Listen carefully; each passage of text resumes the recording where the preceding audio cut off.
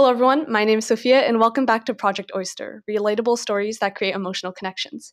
Today, our guest speaker is Gunn High School senior Rena Newhouse. You may recognize her as the cheery and bubbly Tuesday morning anchor woman on TBN, or as the girl who actually loves Mondays since she gets the chance to talk to her classmates and ask them about their weekends.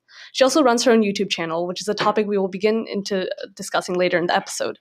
So, Rena, it was really nice meeting you, and I guess just how's your week been going? How's your life been going? Oh my gosh, so far this week has been amazing. Really? What's happened? Yeah, so a lot has happened, but specifically yesterday was super great because it was physics day and it fell on my birthday. Really? It was your birthday Yeah, yesterday? it was. Happy late birthday. Oh, thank you. So did you get super sunburned? I heard I got a little bit sunburned around my neck. Yeah. But I just went all out on the sunscreen. Oh, that's a good thing. So I felt super gross, but at least I wasn't that sunburned. Oh yeah, no, I had friends who came back with war scars. Oh. Super sunburned. Oh yeah, that's so things like that happen. Oh, Happy thank late you. birthday. Oh yeah, I appreciate that. Yeah, so I guess do you want to talk a little bit more about what you do at Gunn, for example TBN? Yeah, stuff like that? So at Gunn, I am a part of the TBN. I anchor most Tuesdays.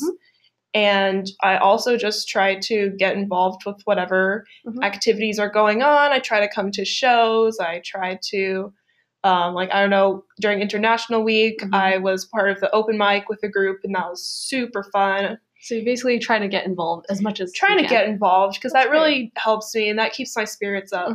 Great. Okay. So it's obviously talking to you now, and when I was talking to you before we started recording, it's amazing how crazy positive and enthusiastic you are. Oh my gosh, thank you.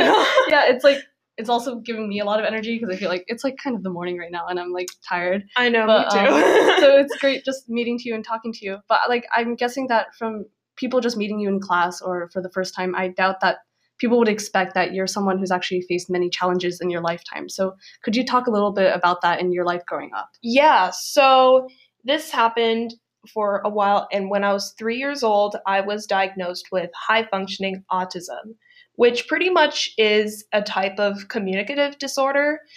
And for most people, that is either having trouble socializing or having trouble getting social cues, or can impact their learning style or anything along those lines.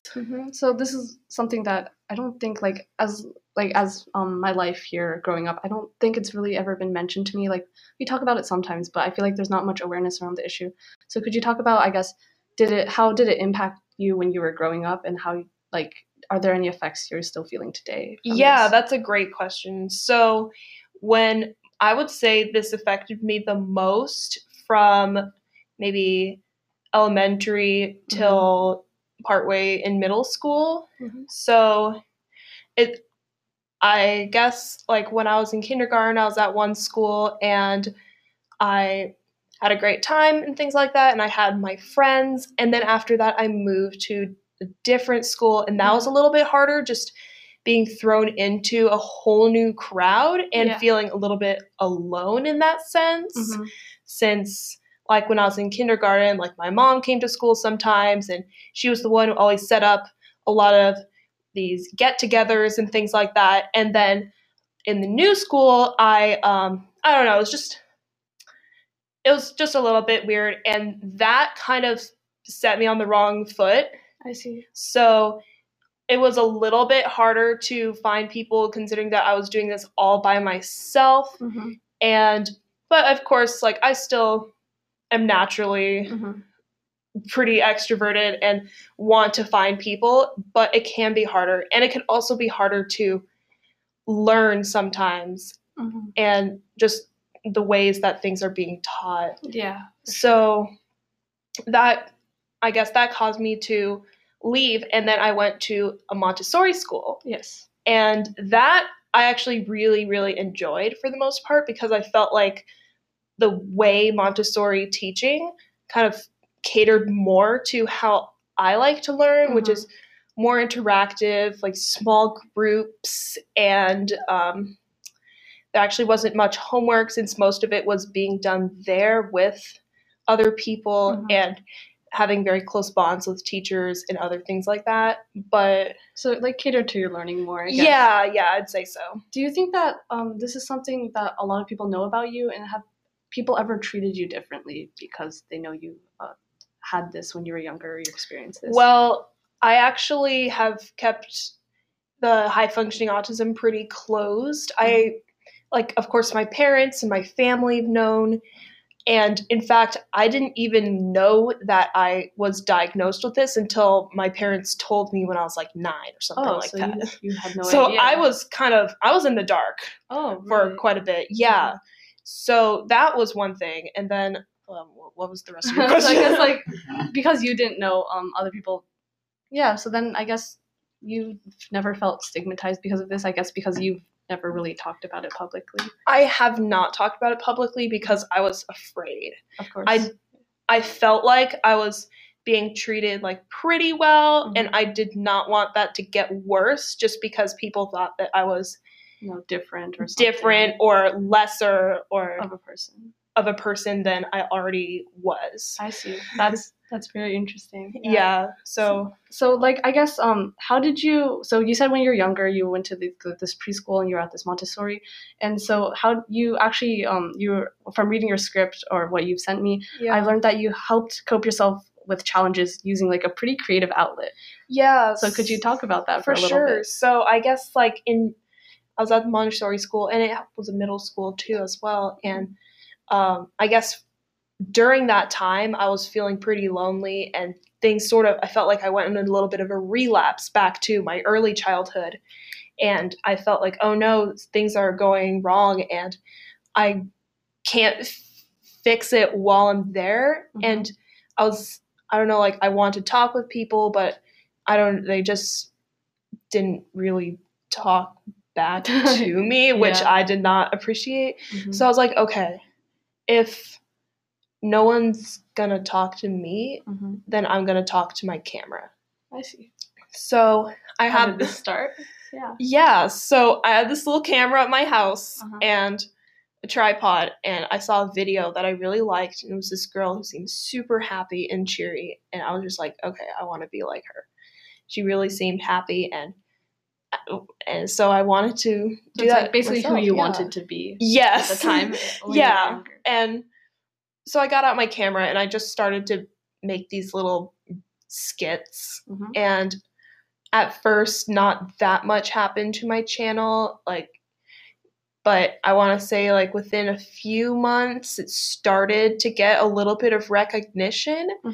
And I'd say after maybe 6 or so months, I started to get some really nice comments that I loved. And it was like, Rena, you're so good at this. Your videos are awesome.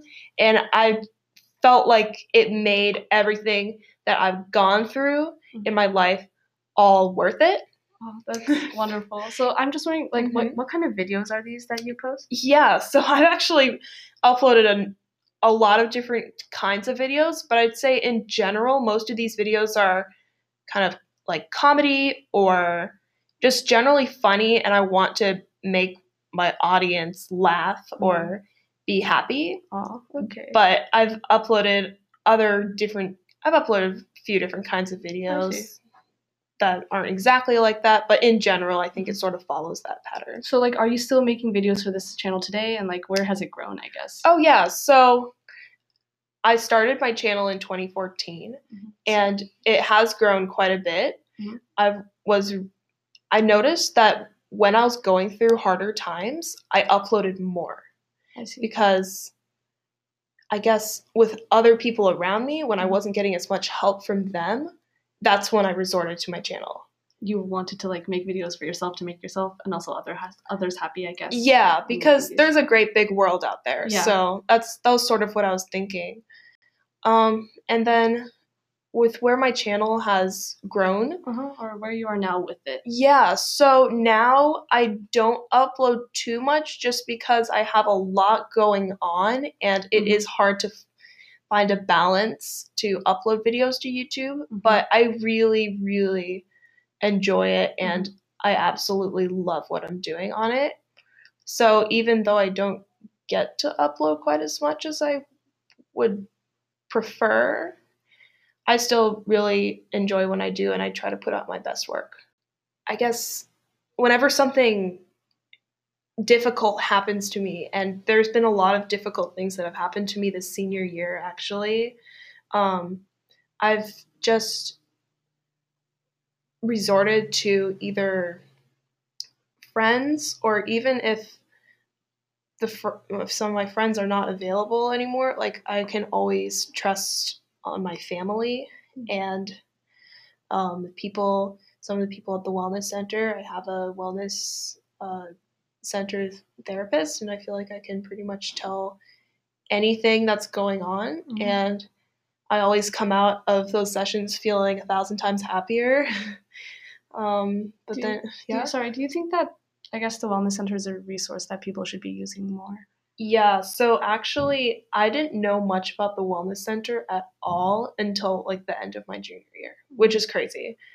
But I think wellness center has many resources, but my favorite of all is how they offer free therapy. Mm-hmm. And when I first started, I didn't really think that I had enough like problems or things like that to like warrant getting a counselor or a therapist. Well, yeah, so I actually just kind of went in because someone recommended it to me, and then over time I've really started to benefit from those sessions. And now when I look back, I'm like, I don't think I could have done it any other way, kind of thing. Great. So it's like, because I know that the wellness center, although like Gun promotes it a lot, I know that it's still very stigmatized, I think, among many kids, which is sad, because I feel like there are many, like from personal experience too, I feel like there are a lot of good resources in there that people could be utilizing if they need it. Truth be told, like sometimes, even when I'm feeling like really broken, like sometimes going into the wellness center feels wrong, which is incredibly weird to say. Why is that, do you think? I guess I would say like sometimes I don't, because there's the lobby in the wellness center, and I don't want other people to see me at that stage. And I feel weird when I'm broken sometimes, and I go inside, and I just don't want people to see me at that stage, because when I'm at school, my overall appearance is the one who's always cheery, the one who's always positive, the one who sees light in everything.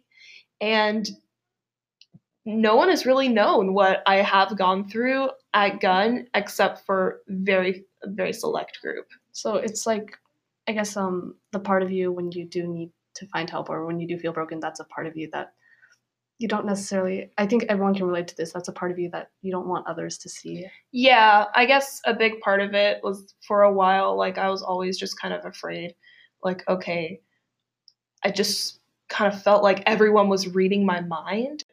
It felt as if everyone could read me and knew exactly what I was going on and watch my every move. So that was something that I thought was a little bit scary, even though it's totally not true. So I guess like we're talking about this now, like it's kind of scary revealing this part of yourself. It is. So why is it important that you're now talking about it? Okay. Through both being on this podcast, and also you wrote the Changing the Narrative article. Yeah. So I guess first of all, if you didn't know, I wrote an article about some things I went through in changing the narrative for the Oracle. So you could read that if you'd like. But why I'm feeling so more open about this is because I've noticed I wrote some of my college essays about some struggles that I've went through, and I noticed that by doing that, I felt so free. Like I felt like I was being let out of a jail cell or something. It was liberating and almost addicting to do so, to just open up and vent. Not really vent, but to share your story. It feels therapeutic. Like in a way, when you talk to a therapist, you just tell them your story, and that's telling it to one person. So I thought, okay, if I can tell my story to hundreds or even thousands of people, then I would feel so free. And there's also the part where sharing your story could encourage others to do the same. So I actually felt inspired to participate in this after looking at some of these other podcasts that I've seen. That's our goal. That's amazing. Yeah. So really just in any platform I can do to share my story and inspire others to share theirs to form a deeper connection, like that's my goal. That's our goal too. It's like amazing that so like as Project Oyster, I think we try to, our goal was in the beginning to just have kids open up more about themselves after hearing, other people do the same. And I'm glad that like we're at least making a difference, or at least in your life we somehow encouraged you to do the same, and that's just amazing. You guys are making such a big difference. Thank you. That means so much to us. Oh yeah, of course. And so I guess I wanted to talk about one last thing before we end this episode. But you were talking about in the beginning how when talking about the wellness center, you didn't think your problems were like good enough, or like you didn't have as many problems to be able to go in. So I guess I feel like that's a pretty universal feeling. And I was wondering, what advice do you have for kids that may feel the same, that their issues aren't important enough for others to listen to? What would you say to them? So I would say if you're feeling at all off, then it is worth noting that and telling someone. So you would say that, I guess, everyone's problem deserves to be heard. Yes, everyone deserves to be heard. And there's always something that you can tell.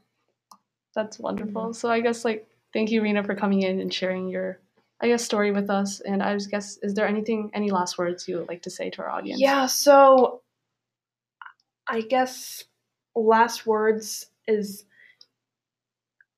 identify what is up, address it, and try to be transparent so that other people can hear you out, give you their best help, and reciprocate and say what they're going through. And it's a very it's a beautiful thing. So it's just open up so you can help others also do the same.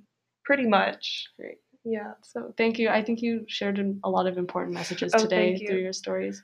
And I guess, just thank you for coming in and being inspired. And for all of you listeners, I hope you have a great day. Oh my God. Yes, please have a good day. That's what our podcast tries to do. Yeah. Great. So thank you for coming in today, Rena. Of course. And also thank you for our audience for tuning in. If Rena's story has also inspired you to come forward with your struggles, there are many resources available to you that we've discussed today. You can visit the Wellness Center today or text HELLO to 741-741 to access a 24/7 crisis text line that's always there to help. More crisis hotline numbers can be found on our website at projectoyster.wixsite.com/website. Our team is also currently working hard to line up future guest speakers and stories, but we need your help. Email us at studio.projectoyster@gmail.com to share your story and possibly get selected to be a speaker on our podcast. You can also email us to just share a story or anecdote that our host will read out loud, and please mention in your email if you would like to have your story remain anonymous. Thank you for listening, and we'll see you in our next episode of Project Oyster.